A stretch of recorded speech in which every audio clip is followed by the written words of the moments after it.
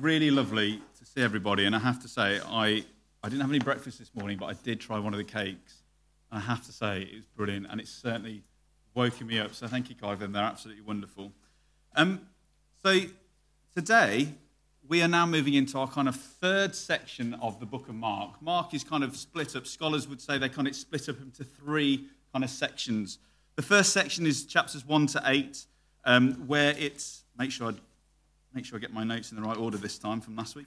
The first few, hopefully I've got it. I have got it. Brilliant. Sorted. The first section is where Jesus is in the region of Galilee. And he's performing all these miracles, he's healing people, and so Mark's showing us that Jesus is someone special. He has authority over evil spirits. He has authority to teach like no other. He has authority over death. He has authority even to forgive sins. He's showing us that Jesus is the Son of God. And in the last few chapters, up to the end of chapter 10, we've been looking at what it means to be a disciple of Jesus. What does it mean to really, truly follow him, to take up our cross and follow him? What does that mean? Jesus shows his disciples that it's going to be costly for them to follow him. For us, it's going to be costly to follow Jesus. But it's the best life that you can ever have. He's also showing in that section that what it means to be a servant to all. Jesus Christ, the servant king, the humble servant king, wants his disciples to follow the same suit. Put others first. Be the least. Humble yourselves. And then this final section of Mark that will take us up to Easter is where we see the final act. Jesus en route to Jerusalem, coming on the donkey, the triumphal entry today that leads him to the cross, and then his resurrection.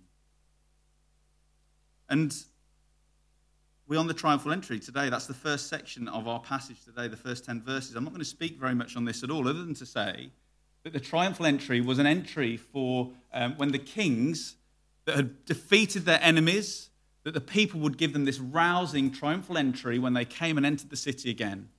They would sing songs, they would cry out, they would put palm branches on the floor, the king would come in on a white horse with a large procession, and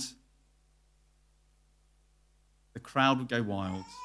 And then what does Jesus do? He comes in, not on a white horse, but on a donkey.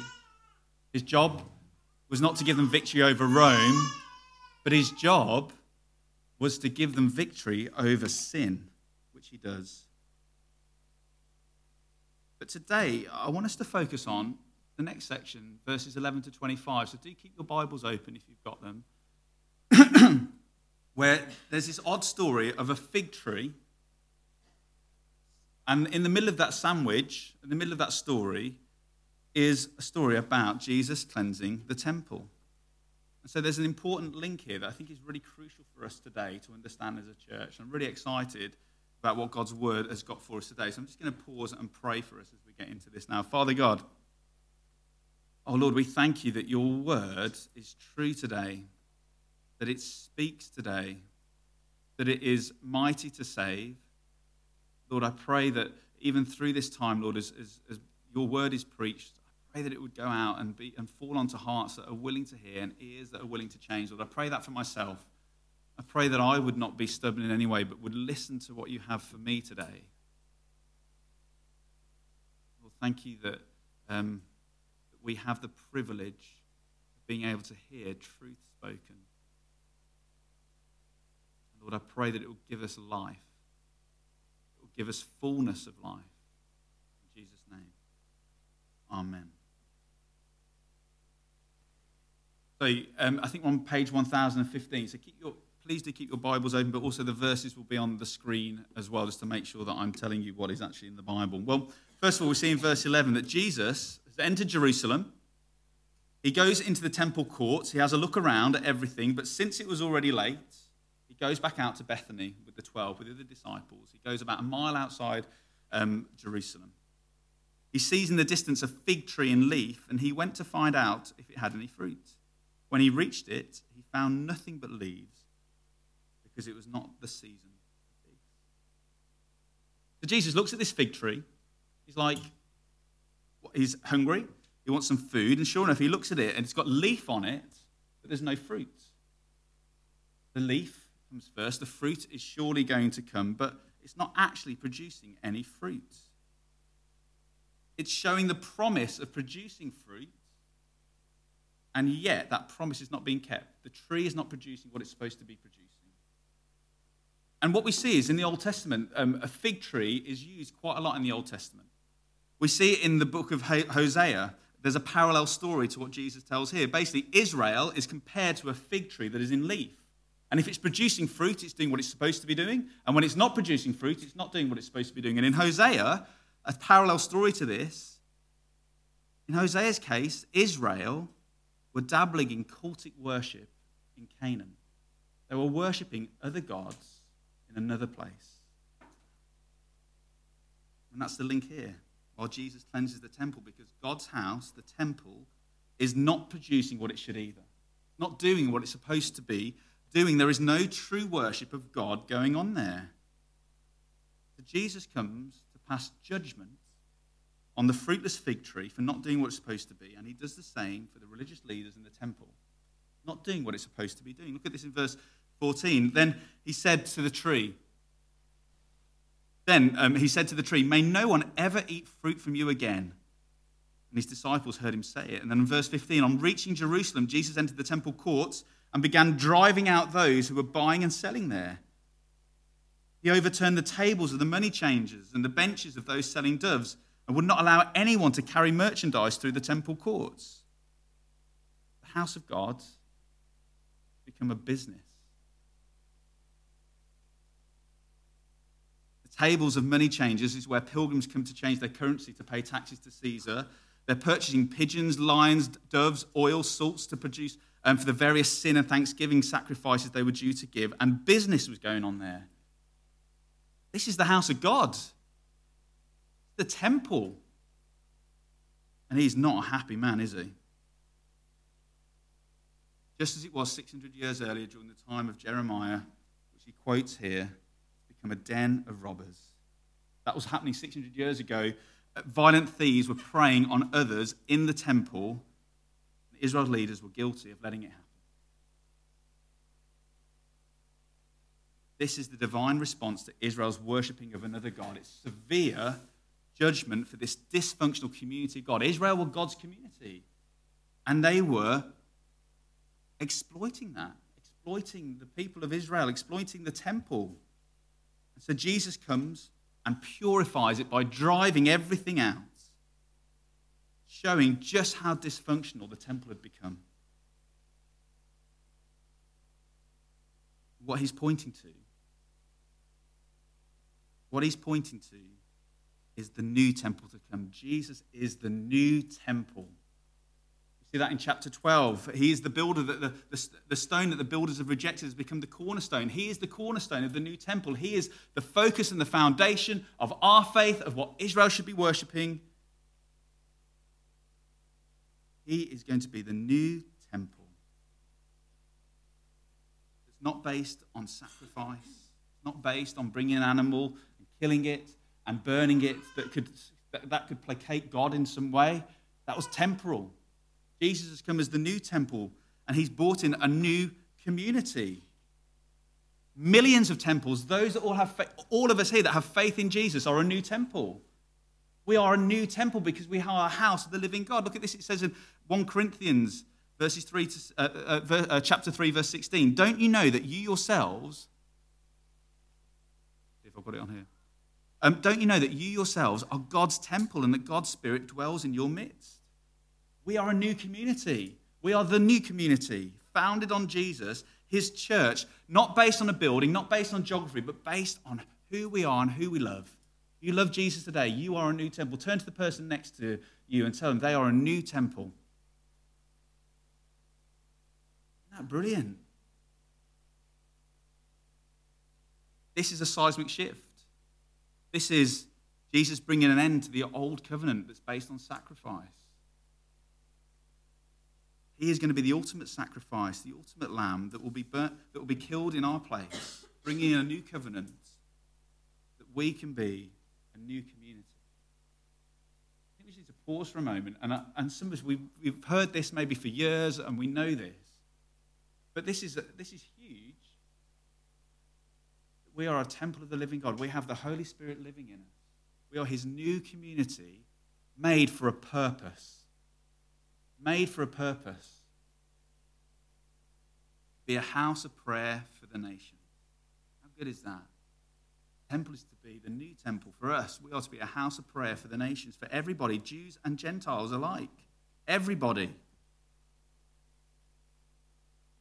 But there is a warning here for us, for his new community as well. If you have a look in verse 19 and verse 20 and 21, which I think should be on the screen now, it says, when evening came, Jesus and his disciples went out of the city. And in the morning as they went along, they saw the fig tree withered from the roots. Peter remembered and said to Jesus, Rabbi, look, the fig tree that you cursed has withered. It's lost its potency, it's lost its vitality because it's rootless. Fruit cannot, I'm no horticulturist, is that the right word? No gardener. But something doesn't have a root, it isn't going to grow and it's not going to produce fruit, is it? I'm pretty sure that's... Thank you. Thank you very much. Thank you, Sue. That's true. Good. And so being rootless means no fruit can come. And so I think there's a warning for us, even as his new people, his new temple, we can become rootless. If we become rootless, if we're not founded on Christ, we will become dysfunctional and functionless like the temple. We have to be careful. Yesterday, the other day when I was preparing for this, I was on the internet looking at Google for like dysfunctional churches. What makes a dysfunctional church?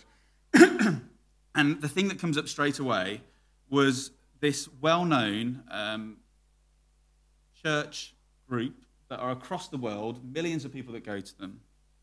And it was the expose on how it's kind of the downfall of it. And they've made a film out of it. It's on Netflix. It's been watched millions of times by people. This is big. I'm not going to have a look at it yourself if you like. But it was a church. It is a church that pays its pastors millions of pounds, that manipulate people to give money. Some of them do, not all the churches, but some of them do in this certain church. They put on a show. There have been workers that have made sexual advances to their members of congregation. Coercive behaviour. The sad thing, I could go on, but it's a church that from the outside looks like it's doing what it's supposed to be doing. And yet the fruit of it is people being hurt, people leaving the church, being run poorly, promising so much but truly not delivering what it's supposed to be doing. And so I think there's a warning for us. We may be a small church here in Erdington, but we want to be one that's founded on Christ, that has fruit that grows from us, that we're a healthy church, and we see fruit in ourselves, that we become more like Christ in the fruits of the Spirit that Andy was sharing earlier. We want to grow, don't we? We want to be fruitful. We want to see people come to faith. And so I think there's two things in this passage that are really helpful for us, that it's God's new community that we're to be characterized by. So two things. Firstly, God's new community is to be characterized by prayer founded on faith. We can't get away from this. We must be characterized by prayer founded on faith. Verse 22 with me. Have faith in God, Jesus answered. Truly I tell you, if anyone says this to a mountain, go throw yourself into the sea, and does not doubt in their heart, but believes what they say will happen, it will be done for them. Therefore I tell you, whatever you ask in prayer, believe that you have received it, and it will be yours. These are pretty emphatic words, aren't they? These are pretty strong words. He's saying, have no doubt, but ask God in prayer. Have no doubt, but ask God in prayer. And even this mountain will be moved, thrown into the sea. And I think this is hyperbole again, hyperbole as I like to call it, an exaggeration that Jesus is using, but it represents what appears to be impossible, what appears to be immovable, beyond any finite ability, because this is where faith begins. Where we can't act, where we can't do it, God does it. Believing in faith taps into God's power to accomplish his plans. Let me say that again. Believing in faith taps into God's power to accomplish his plans.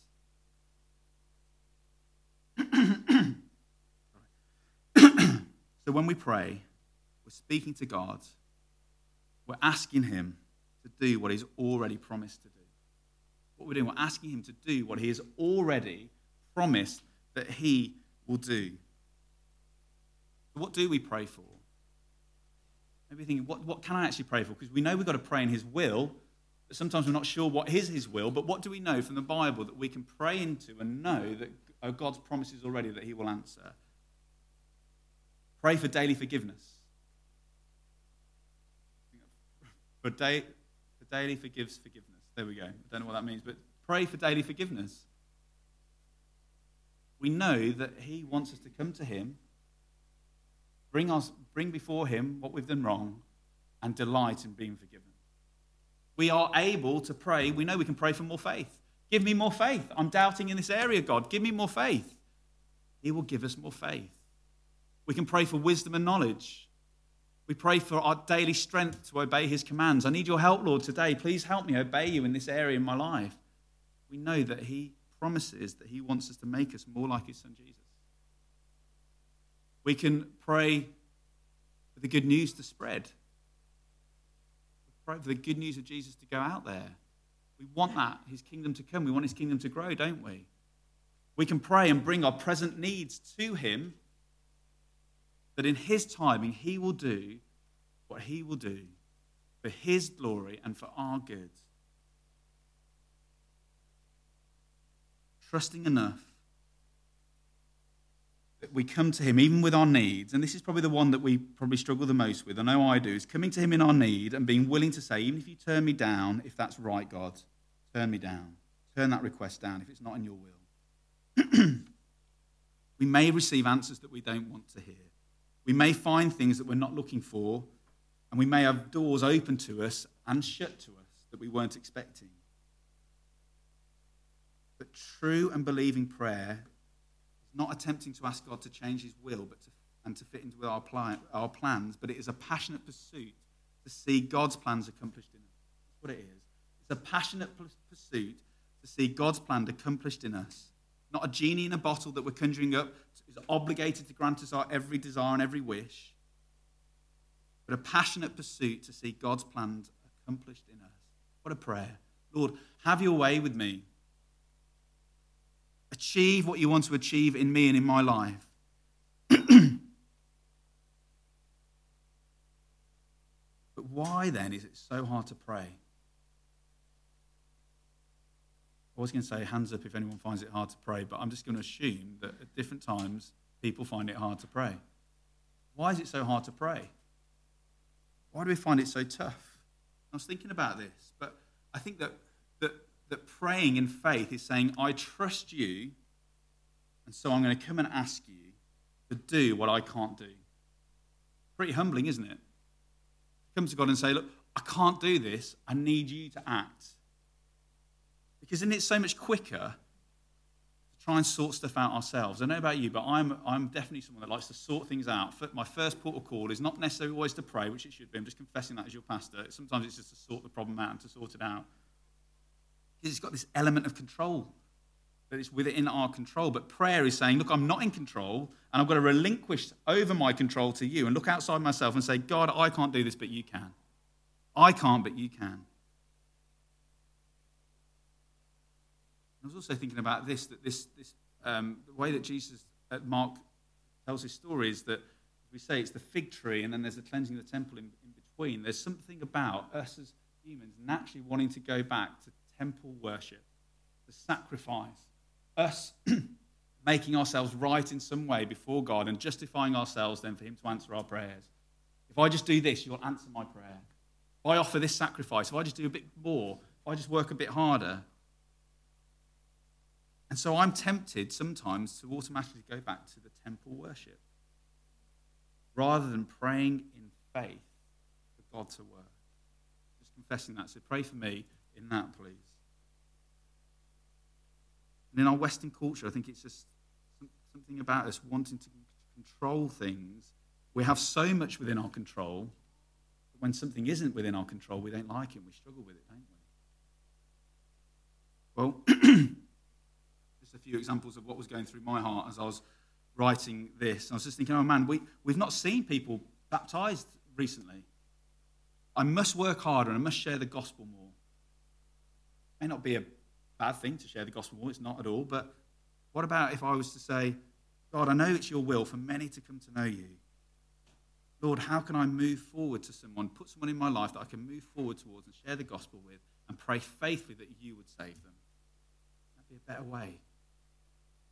Oh man, the church finances we could do with more finances, Lord. Maybe I could go and contact some more churches and see if they can help support. Or could it be I could just say, God, you've always provided for us. I pray in faith that your power is so infinitely more than anything I could do with my own hands. And I trust that you will provide for us. I'll keep trusting and I'll keep praying. And we as a church will keep committing to praying for this. And we'll see your hand at work, Lord. Even with the betting office next door. So, oh man, there's a betting office that might be put next door. Let's get as many people as possible to sign a petition. That's going to work. Well, how about let's just stop and pray for an hour a week outside that building and lay our hands on that building and say, Lord, your will be done here. But we pray that the poor and the oppressed would not be, the poor and oppressed would not be taken advantage of in our community.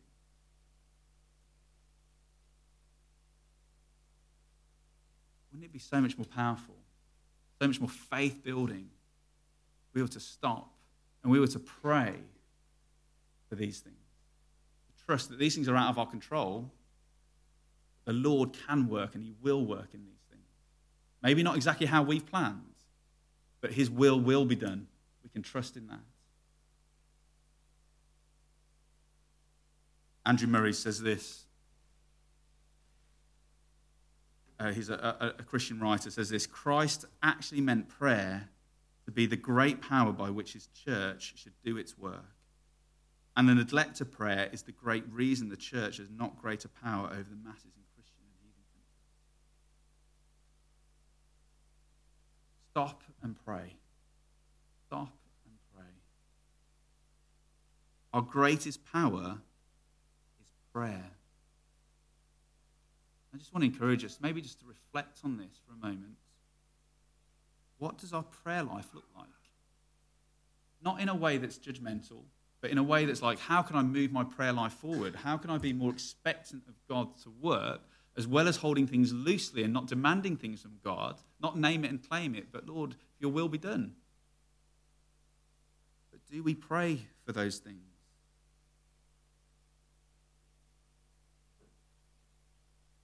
Interesting, I may have told this before, but about 6 months ago, a friend was telling me that they went to a church planters conference that was, and there was a gentleman from Nigeria that had planted dozens upon dozens upon dozens of churches across Africa. And a question was asked of him, so what's your strategy in planting churches? Because our one is, in this country, is to find somewhere that's not got a particularly good gospel presence, and then we'll get a team, we'll move them in there, we'll try and raise the finances for them and all this sort of thing. And he just looked blankly at this group of people in shock. And he just said, we pray, and then we pray some more, and then God does it. That was literally his answer, and he was shocked that our strategy is not that. And so just to encourage us that God is able to do so much more than maybe we can even think or imagine. And again, this is not name it and claim it, but this is have praying faith. Faith that can move mountains. Faith that can do the impossible is where these things are out of our control, but in God, he is able to do far more abundantly than we ever can think. So, I don't know about you, but I want to be a community that is founded on and passionate about faith, praying in faith. I wasn't going to share this, but I think I will share this. Hopefully it's encouraging. The reason I'm going to this is because I saw it on Instagram, which I'm not on very often, but this came up. I've got it here. Here we go.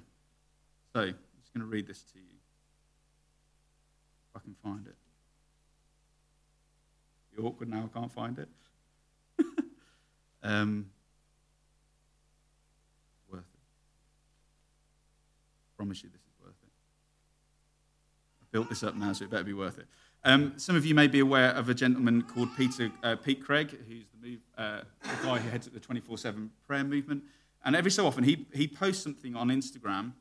And the one a couple of days ago was about David Wilkerson, who some of you may have heard of. So I'm just going to read this out to you.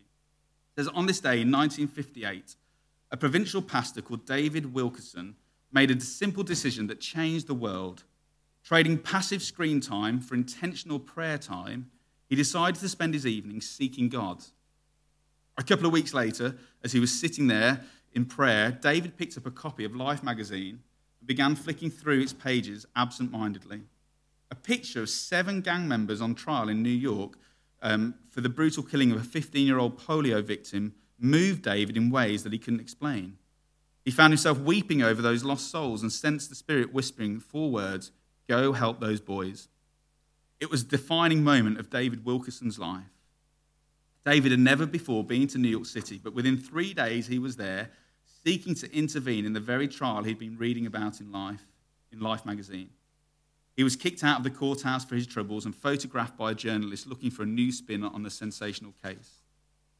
Still burdened for the city's gangsters, David began seeking them out until eventually he met a young Puerto Rican named Nicky Cruz, leader of one of the wildest and most dangerous gangs, the Mau Maus. With a switchblade in hand, Nicky threatened to kill the young preacher, but David looked him in the eye and famously replied, "You could cut me into 1,000 pieces and every piece of me would cry out that God loves you." Speaking at Wilkerson's funeral many years later, in 2011, Nicky Cruz said, "I've come to say goodbye to my spiritual father. I've told people for years that if it weren't for David, I'd be in a pit of hell today." Wilkerson's autobiography, The Cross and the Switchblade, has sold 50 million copies, where he translated it into 30 languages and was even being adapted into a film. Wilkerson also founded the Teen Challenge, which helps 24,000 young people every single day to get free from their addictions in over 1,000 centres across 80 nations. God turned David Wilkerson from a provincial pastor into a world changer, firstly because he prioritised prayer, and secondly because he heard the Holy Spirit saying, "Go and help those boys." There we go.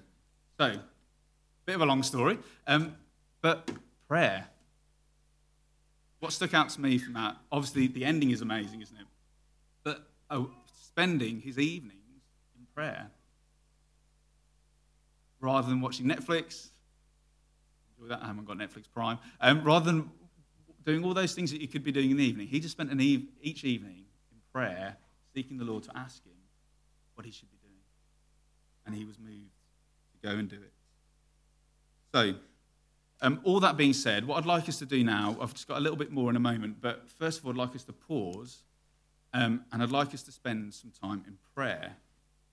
We're talking about prayer, so I think it'd be good if we were to do this. And so thank you to Andy, who's planned this, but I may as well do it while I'm up here. So I'd like us to spend some time in prayer. First of all, on our own, just a few moments of individual prayer for ourselves, bring our personal needs to God. We looked at this last week, didn't we? Blind Bartimaeus, where he brought his knees, he cried out to God with his knees. Let us cry out in our need to God. And so we're just going to have some music on in the background, very quietly, ask us to bow our heads and just to spend some time praying for our own personal needs and bring them before the Lord God. Not in a way that's a genie in a bottle that he's going to solve and answer everything the way we want it, but in a way that our hands are, our palms are up.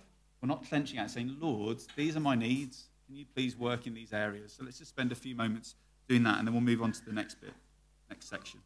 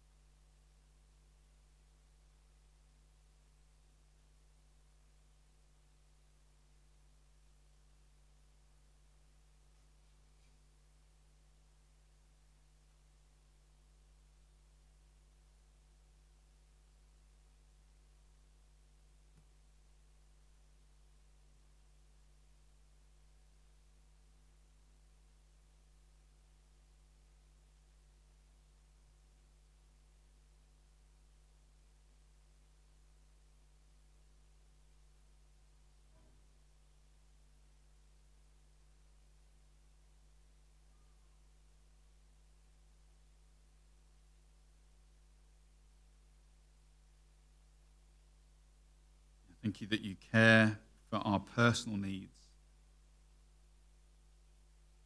And you delight in us bringing them to you, offering them up to you, Lord. Pray in your will.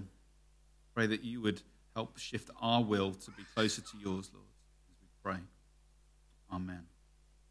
Well, secondly, I'd love us to maybe pair off, if we can, around tables for this.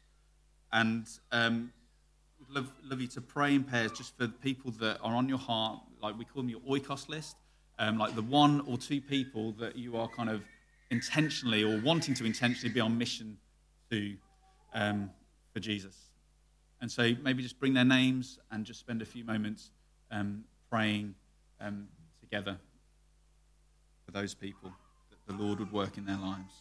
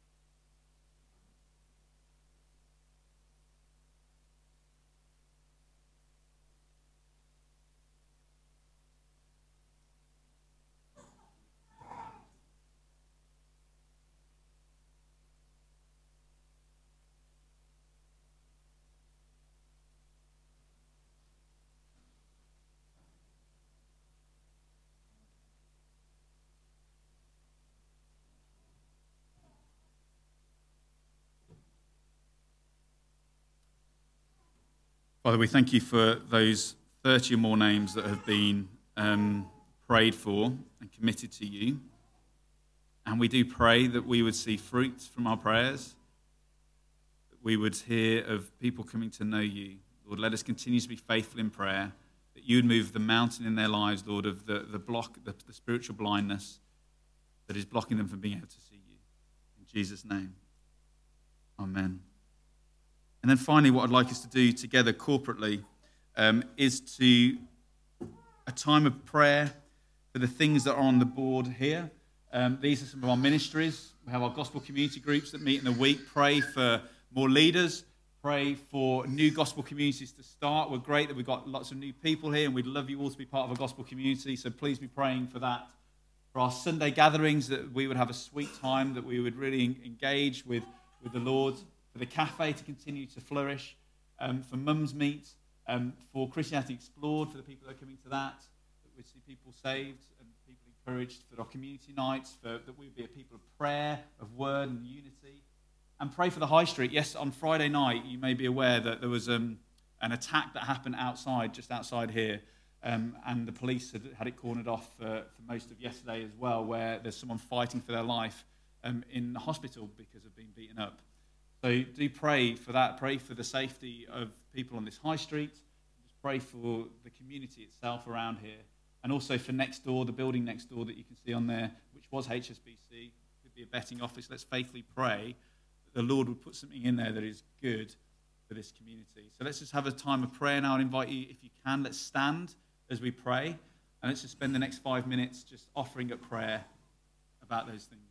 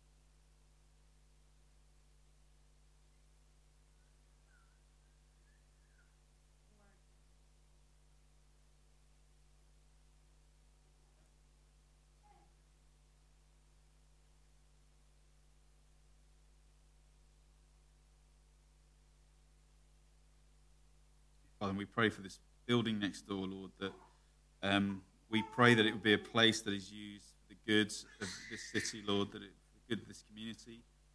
We pray that that you would work a miracle and find something that would just utilize that space in a way that is healthy and good for the businesses, for the community, for the people that are oppressed within our community, Lord. We pray it would be a place of refuge and help for them rather than something that suppresses them further. Lord, we pray expectantly that you would work in this. We pray in all the prayers that we prayed, Lord, that we would just be, we'd relinquish our control and put our trust in you, the one that can do far more than we can ever imagine. So, Lord, I pray that we would grow our faith as we step out in faith to pray faithfully towards you. In Jesus' name we pray. Amen. Have a seat, guys. And just to, before we move into a time of communion, also just want to say on that last point is that I would love our prayer evenings to be the most attended thing that we do, which is the third Sunday of every month, which is next Sunday night. Love it if we are able to. That would be something that grows to be our most attended thing, because we truly believe that prayer is at the center of everything that we do. So first of all, God's new community is to be characterized by prayer founded on faith, and then finally, God's new community is to be characterized by prayer founded on mutual forgiveness. And just really quickly here, we see here that in verse 25, when you stand praying, if anyone holds anything against anyone, forgive them, that your Father in heaven may forgive you your sins. We can forgive others because we have first been forgiven through the payment paid by Jesus' death on the cross. Forgiveness has come freely to us, and so freely we are to give it. But it's hard, isn't it? For us to be a community that is fruitful, to be functioning well, we need to be a church and a people that receive forgiveness and give it freely. I ask a very, very challenging question. Are you a barren fig tree? I asked myself this week, am I a barren fig tree? Am I able to forgive those that have wronged me or I feel have wronged me? Am I willing to be vulnerable and admit these things? Something that struck me a couple of months ago now was during a church service, Nikki came up to me to say, she wanted to speak to the church, to apologise about something she'd said in front of everybody. Me, being very British, thought, no, don't need to do that. Don't do that. Felt a bit awkward about it. She said, I'd like to speak to Andy, who's leading the gathering. Do you mind if I ask him? I said, no, go and ask him. And Andy was like, that's what the Lord's put on your heart. Feel free to share it.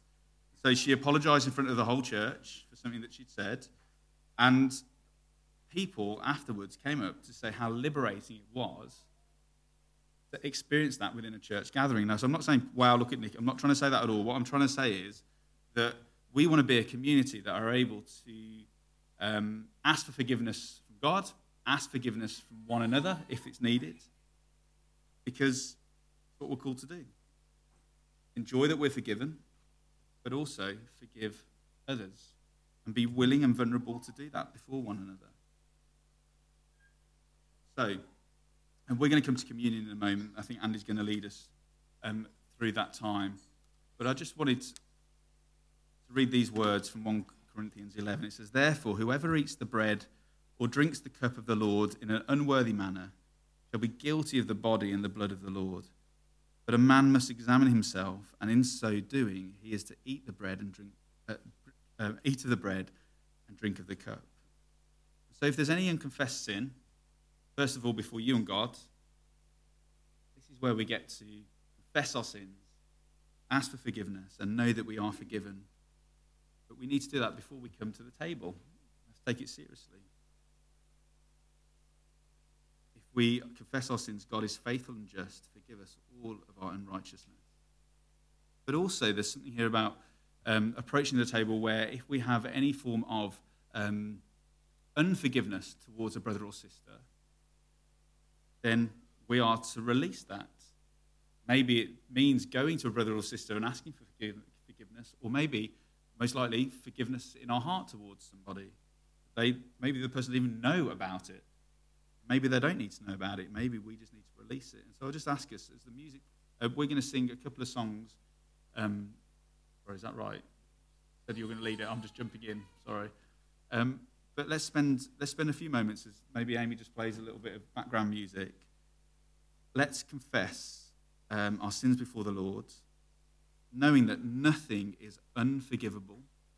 Nothing is unforgivable.